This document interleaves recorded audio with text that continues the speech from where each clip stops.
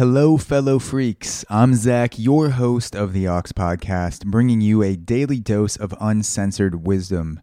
No bullshit, no topic off limits. If any episode of the Aux has moved you in some small way, please take a few seconds to share this podcast with someone else. The best way to spread love is to share what you love. Now, without further ado, let's plug in.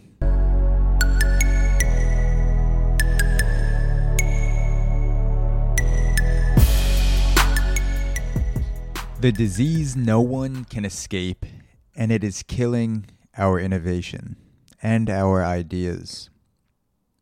There is a disease that is responsible. There is a disease that is responsible for the death of millions of ideas, innovations, and as a result, lives. And this disease is so potent that all it takes is one exposure to grow and grow and grow so large that it stops you in your tracks. It's a disease that has been here since the beginning of humanity, and it will stay for however long we do. It's called imposter syndrome. According to the verywellmind.com, imposter syndrome refers to an internal experience that you are not as competent as others perceive you to be, aka feeling like a phony. You are not as competent as others perceive you to be, aka feeling like a phony. That is imposter syndrome.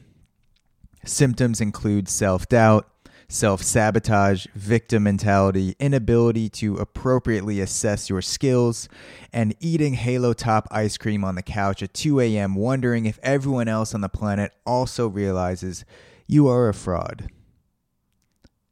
Imposter syndrome is not doubt. Doubt can be healthy. Doubt is healthy.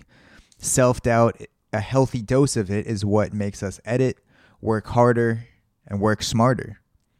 Imposter syndrome is a strain of not doubt, but delusion. It's believing that you are shit despite evidence to the contrary. Imposter syndrome is something that I've suffered from as a podcaster. Admittedly, not nearly as much as I would have thought I would have suffered from imposter syndrome. Maybe it's because I'm a cocky, confident piece of shit, and that stops a lot of my imposter syndrome. So maybe that's one aspect of confidence. But I definitely have suffered from imposter syndrome in the past, and it's been something that, although it hasn't struck me quite frequently, when it does, it strikes me deeply. And when I talk about a strain of delusion and not doubt, I mean that there is evidence that I have recorded good podcast episodes, even great podcast episodes in the past, whether it's on this podcast or a guest conversation on my other podcast, the Auxoro podcast. There is evidence that I have recorded podcasts that people like, that people think have helped them, that people enjoy. And despite that evidence, there are times when I feel like I am not capable of recording a good podcast, or I'm not capable of guiding a great conversation, of leading a great conversation. So that is what I'm talking about when I talk about the doubt versus delusion. It is normal to doubt yourself. I doubt myself a lot. And when I say I'm confident, I don't mean that as I don't mean that as an antidote to doubt, because that is not true at all. I am confident and I doubt myself. With imposter syndrome, when I say I'm confident and I haven't experienced it super frequently, for whatever reason, I'm able to tap into the evidence that shows that I have created good content in the past. I keep that close to me, and that is one of the things why I don't really fall down the rabbit hole of imposter syndrome as often as I would have thought or as often as some other people, because I know there are people that suffer from it immensely, and despite all the great work they do, work that is much more impactful and widespread than mine, they suffer from imposter syndrome.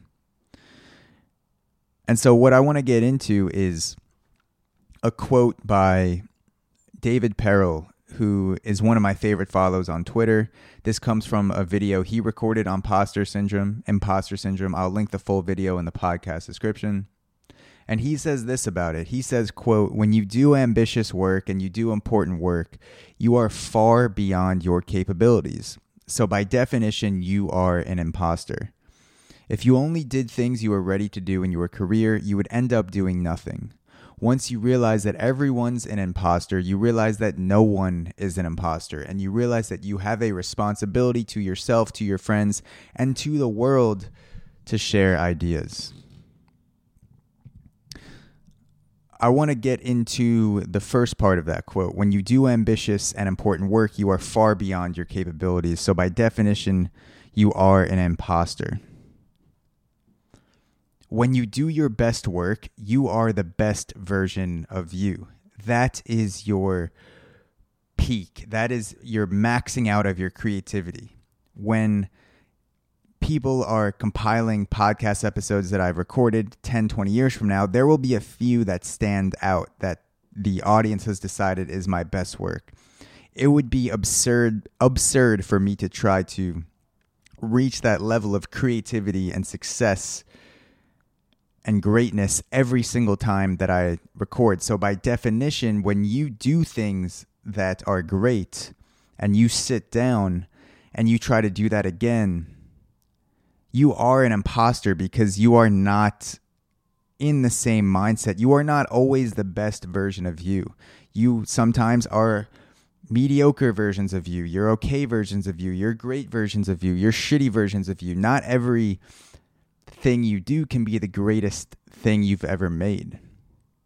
And so that's what I take away when David Perel says, when you do ambitious and important work, you are far beyond your capabilities. So by definition, you are an imposter. When I record my best podcast, I am trying to recreate the greatest aspects of me, recreate the greatest aspects of myself. So in a way, I am an imposter. And by accepting that,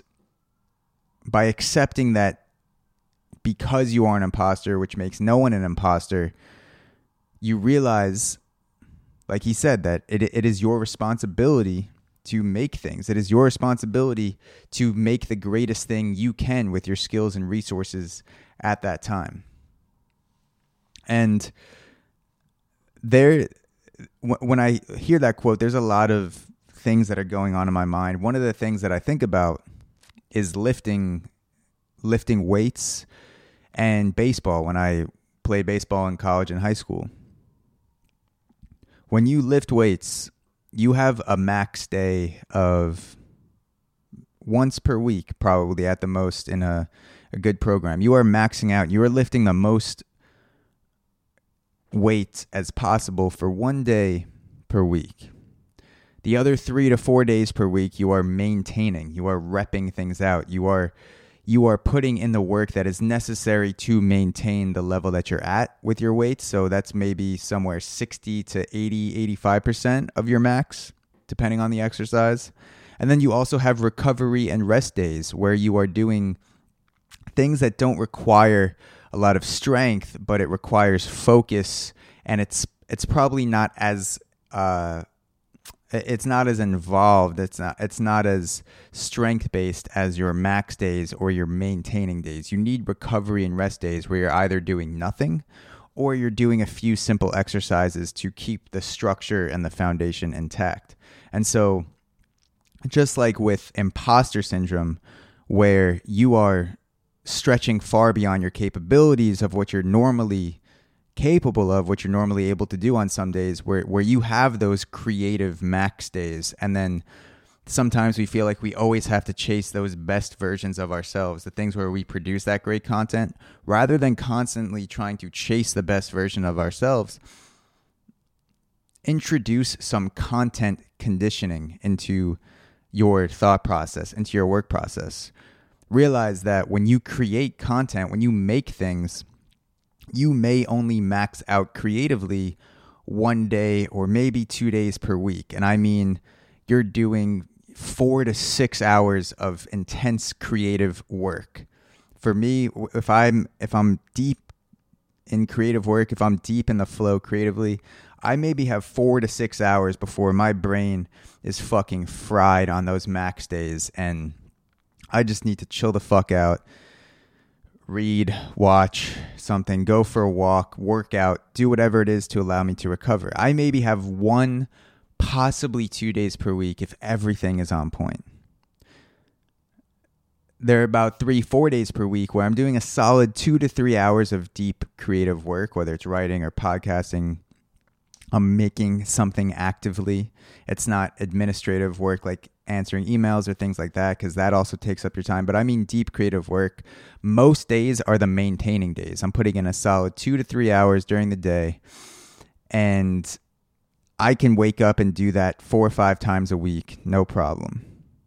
And then you also have your rest or recovery days where either I'm doing nothing creatively, I'm kind of letting my brain relax. Maybe I'm going on a hike, maybe I'm going snowboarding, maybe I'm learning how to surf, maybe I'm working out, doing Muay Thai, something like that. The creative recovery days where I'm not taxing my brain. Or maybe I just do a little bit of work. Maybe I work for 30 minutes or an hour where I'm getting in a couple reps, but I'm not doing a full session in the quote unquote creative gym. I think it's a good idea, and it can be helpful to introduce the idea of content and creative conditioning into your life, to, especially as a content creator, to keep in mind that you are only capable of achieving creative heights every so often. You're only capable of maxing out your capabilities every so often. And so when you accept that, like David Perel says, when you accept you're an imposter, I think another way to put that would be accept that you have to recognize your creative limits, that you have to think of creativity as a type of conditioning, that you can't go in the gym, the quote unquote gym, and max out every day. You can maybe do that once a week, twice a week, if your diet, everything is on point, everything's in flow. But most days are going to be the days where you're maintaining, you're getting in your reps, you're doing work that may not be your best, but it's not going to be your worst. And that allows you to get to those recovery days where you can let shit think and let it settle. And then bam, you come back with a max day and you fucking fuck that day up with some great ideas and things that you wouldn't have been capable of if you didn't plan your weeks out with conditioning in mind. You can't max without the recovery. You can't maintain without the max. You can't recover without the maintaining. It doesn't work. You need all types of those days as a content creator, just like you would in the gym. And so my challenge to you, and continuing lifelong challenge to myself, is to recognize the symptoms of imposter syndrome, to keep the evidence of your great work close to you. Never have it too far away. Keep a file of your best work. Go back to your best paintings or best podcasts or best blogs. Remind yourself that you have done things that other people consider good, not just your mom or yourself telling you that, but keep things that are good in some sort of file or on your desktop, wherever it is, so you can visit that and look at the evidence, see that you have done great things. And then the next thing is to be aware of the conditioning with your content, the same way you would in the gym. You wouldn't go into the gym every day, put 500 pounds on your back 4 to 5 times a week and expect that to work out. You would get seriously injured after a week or so.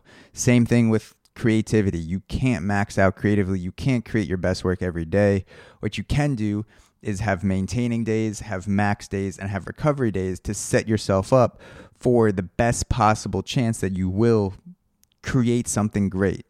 Can't do it every day, but you can increase your chances of doing it by conditioning yourself creatively and having that sort of content conditioning in mind, mapping out your week. Maybe don't plan 2 6 to 8 hour creative days back to back, or don't plan 2 recovery days back to back. If you know you're going to put yourself through the creative ringer on Wednesday, maybe you schedule a recovery day on Thursday. Or if you know that you're going to have half your day occupied for 2 or 3 days that week doing something else, maybe those are your maintaining days. Maybe you get up in the morning, do 2 to 3 hours, and then the next half of the day, you're doing something else. So keep that map in mind. Keep that creative content conditioning in mind. And everyone's an imposter, myself included. So thank you for listening. And if you like this podcast, if it's made any small difference in your life, you can send it to someone else. Take a few seconds to send it to someone you care about. The best way to spread love is to share what you love. And rate us on Apple Podcasts, rate us on iTunes, Apple Podcasts, same thing. And leave a comment.